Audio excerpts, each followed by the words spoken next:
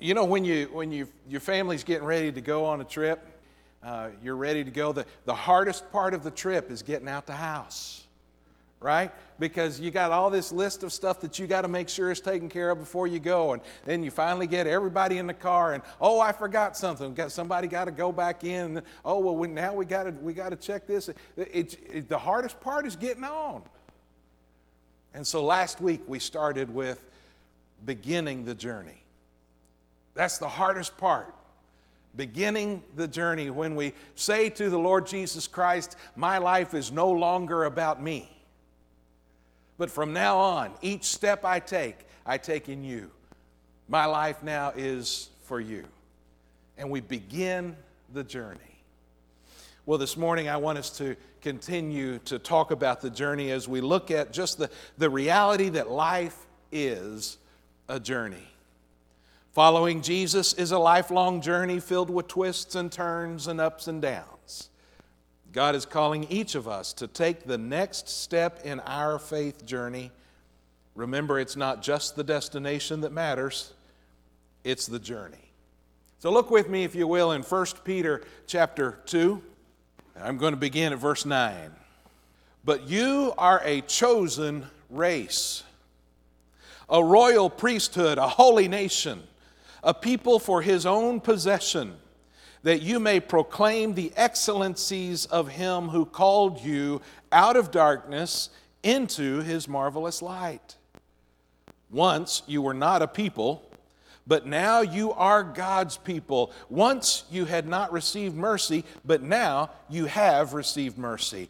Beloved, I urge you as sojourners and exiles to abstain from the passions of the flesh which wage war against your soul. Keep your conduct among the Gentiles honorable, so that when they speak against you as evildoers, they may see your good deeds and glorify God on the day of visitation.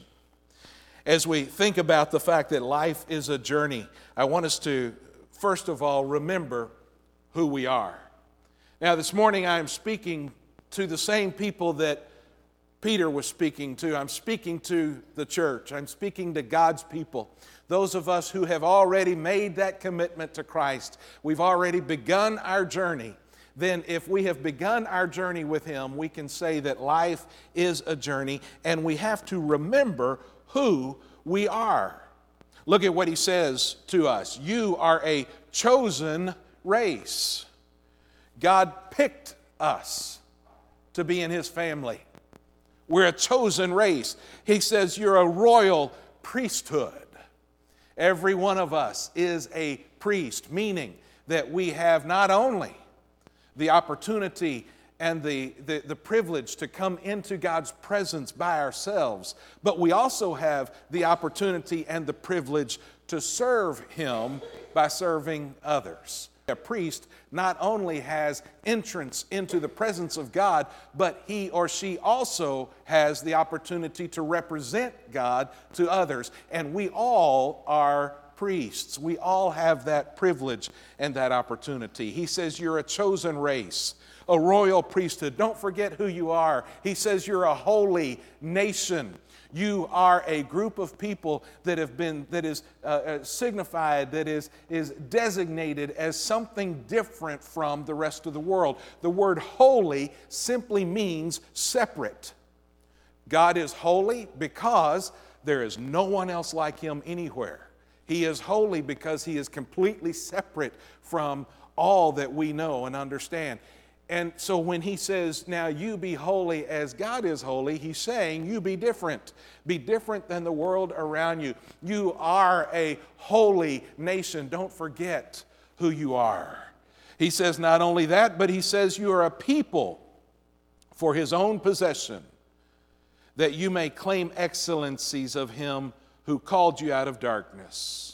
He says in verse 10, once you were not a people, but now you are a people because God made you a people. He brought the church together as a family. And now that family is one people. That family is a chosen race, a royal priesthood, a holy nation, separate and different from the world around us. In verse 11, he says, I urge you as sojourners and exiles. That's who you are. You are a holy, separate people who are just sojourners and exiles. In other words, you're just traveling through this life. Don't forget who you are. You are a people on a journey. We are a nation of chosen people who are traveling through this world. Don't get distracted, discouraged, or disappointed by the world around you, because our purpose and our joy is to be on a journey. The world will distract us away from our task. The world will make us discouraged and disappointed. If we put our eyes on the world around us, then we forget that this is not why we're here. We're on a journey. Don't allow the world to distract or discourage or disappoint. You see, you were intended to stand out, not fit in. You're a holy nation. Don't forget who you are. You're supposed to stand out and be different. You're not really supposed to fit in. Paul said it very clearly, didn't he, in the book of Romans? Romans chapter 12, do not be conformed to this world. Don't fit in. Don't let the world tell you who you are. That's what it means to be conformed to this world. To be conformed is to allow the pressures from outside to form you into what those pressures want you to be. To be conformed is pressure from the outside changing who you are. But instead, you're to be transformed. That's something that takes place from within. That's a change that happens inside, moving out. And so he says, don't be conformed. Don't let the world shape you into what they want you to be, but be transformed, changed from the inside by the renewal of your mind. You think differently. How do you think? You think like somebody on a journey. You realize that this is not all there is. And if you put everything you've got into this, you're cheating yourself. Because this is not all there is. There's a whole lot more. We are people on a journey. And so he says, do not be conformed to this world, but be transformed by the renewal of your mind, that by testing you may discern what is the will of God, what is good and acceptable and perfect. Our goal, our job, if you will, is to journey through this life with our focus on our destination. And along the way, we will be able to tell what is God's will because we're following Him. Remember who we are. But then I want to say to you, not only do we want to remember who we are, we want to remember whose we are. Remember whose we are. In that same verse that we started, verse 9, he told us who we were. You're a chosen race, a royal priesthood, a holy nation. But then look, he says you are a people for His own possession. You're a people for God's own possession. You are no longer yours. That happened when you started the journey with Jesus. When you started the journey with Jesus, you denied yourself. You took up your cross and you followed Him daily. And when we started the journey that way, we said, I'm no longer about me. Now I belong to you. Remember whose you are. Stop trying to figure out how you can get the most that you can get for you, because your life is not about you anymore. Stop trying to compete with everybody, because it's not about you. Stop trying to show off and prove to everybody how wonderful and great and spiritual you are, because it's not about you. That frees us up. Man, that's freeing. I can set all that stuff aside. I don't have to worry about appearing to be somebody special. I can put all that aside because I'm not here for me. I belong to Him. Remember whose you are, and it makes that journey go so much easier, so much lighter. Remember, He said, if you come to me, my burden is light. My yoke is easy. You can put aside all the baggage that you're carrying around trying to impress people all the time. And instead, you just live His life. Now you're about Him. Remember whose you are. The psalmist said it so beautifully in Psalm 100, know that the Lord, He is God. Now when it says the Lord, we know he's talking about Yahweh. He says, know that the Lord, He is God. The reason he emphasizes it that way, I think, among other things, he's saying all the other gods around at that time are not gods, only the Lord is. But he's also saying, know the Lord. That word know is to have an intimate relation. Get to know Him. Don't know about Him. Don't have the information, but know Him personally. Know the Lord. Why? Because He is God. In other words, you are not. You're not God. It's not about you.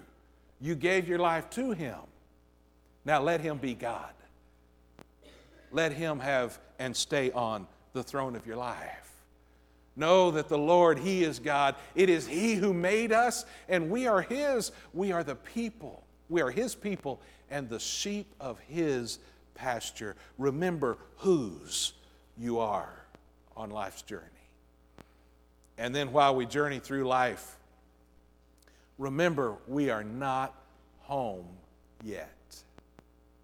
We are on a journey. The journey has begun, and we're living this life as a journey of following Jesus. We know who we are. We know whose we are. We also must remember that we are not home yet. In verse 11, he calls us with two very important and powerful words. In verse 11, he says, Beloved, I urge you as sojourners and exiles. That word sojourner means, you see the word journey in that word? It's the same word, journey, sojourner. A sojourner is someone who's living here temporarily, but this is not their home.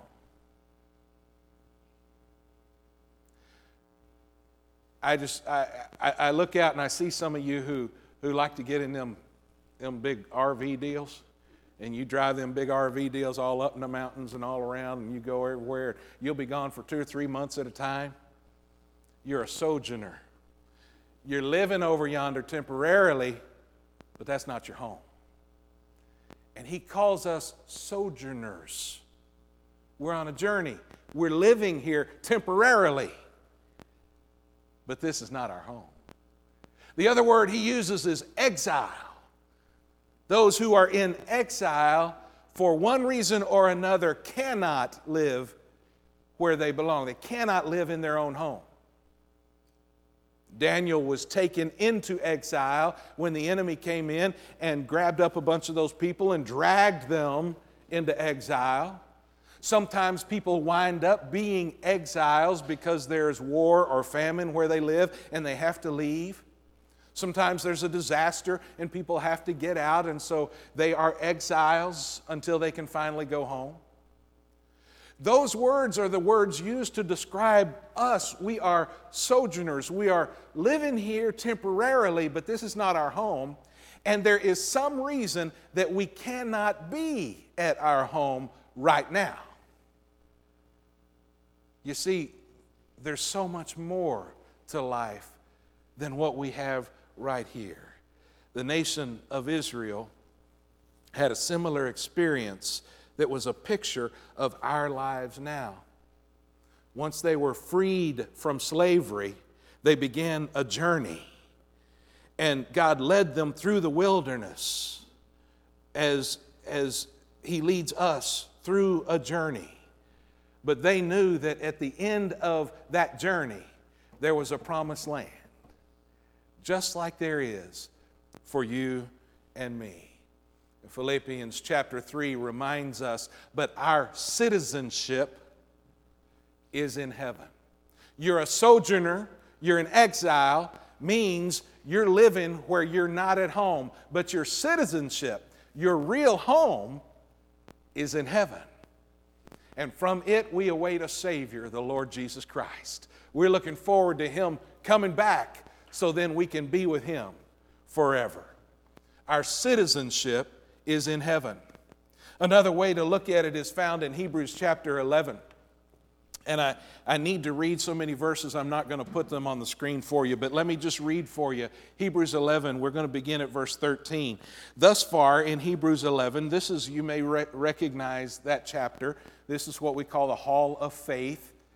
And thus far in chapter 11, the author has already said, by faith Abel did this and that. By faith Enoch did this and that. By faith Noah did this and that. By faith Abraham did this. By faith Sarah did this. And then he says in chapter 11 at verse 13, these all died in faith, not having received the things promised, but having seen them and greeted them from afar, and having acknowledged that they were strangers and exiles on the earth. These great people of faith did not get to experience all that God had promised yet, but they could look forward to it and they could see that it was coming. By faith, they knew that God was going to honor all of His promises. We now have already experienced a lot of those promises. On this side of the cross, on this side of Messiah's coming, we have experienced it. They had not, but they believed it, they trusted in it, they looked forward to all of those promises that would come.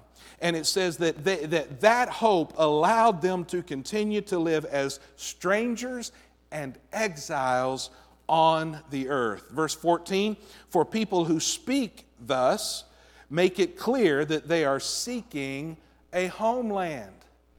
We are strangers and exiles. We're seeking a homeland. We're looking forward to our promised land.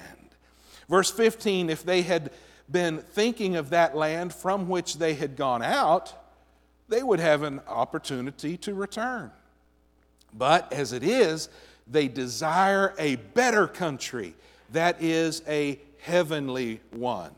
Therefore, God is not ashamed to be called their God, and He has prepared for them a city. And the same is true of all who live by faith. We look forward to that homeland, understanding we are strangers and exiles. We look forward to the fulfillment of all the promises, including that promise that Jesus made where He said, I'm going to go and prepare a place for you, that where I am, there ye may be also. We look forward to the fulfillment of that promise. Ashley used to watch a show when she was little, real little. It was one of the cartoon kind of educational things on PBS. It's called J.J. the Jet Plane. And J.J. the Jet Plane was just this little jet, a little plane, but he had kind of a Thomas the Tank kind of a face, you know, and he was personified. And he was just this little feller. Well, Dad was this great big jet. And they go on a trip, you know, and Dad's leading the way. And here's little JJ following behind. And JJ asked the question that all kids ask about an hour into the trip. What question is that? Are we there yet? And Dad says, not yet, little airplane. And they fly along, and JJ says, are we there yet? And Dad says, not yet, little airplane. We kind of picked up on that in our family, and we'd take our journey to Lake Jackson. We'd go down to see Lisa's parents a couple of times a year, I guess, and we'd be about an hour in, and Ashley, of course, she's real little. And she says, are we there yet? And I'd say, not yet, little airplane. And she would laugh, and then it became a joke and a game. Are we there yet? Not yet, little airplane.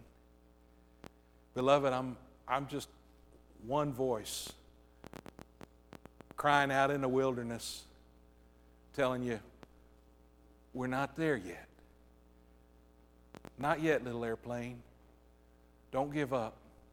Keep flying. keep trying, keep working, keep walking, keep following, keep trusting, keep going. We're not there yet. Beloved, this is not all there is. This is just the journey home. We're just on a trip. We're exiles. We're strangers. We're sojourners. We're on our way. That nation of Israel wandering through the wilderness, they were a chosen nation who wandered through that wilderness until they finally got to cross that river Jordan and step into their promised land. We are a chosen nation following God as He leads us through this wilderness. But we know that we are only pilgrims passing through, and we're on our way home. One of these days, and I hope it's not right away, but one of these days, I'm going to walk through that last dark valley that I have to go through.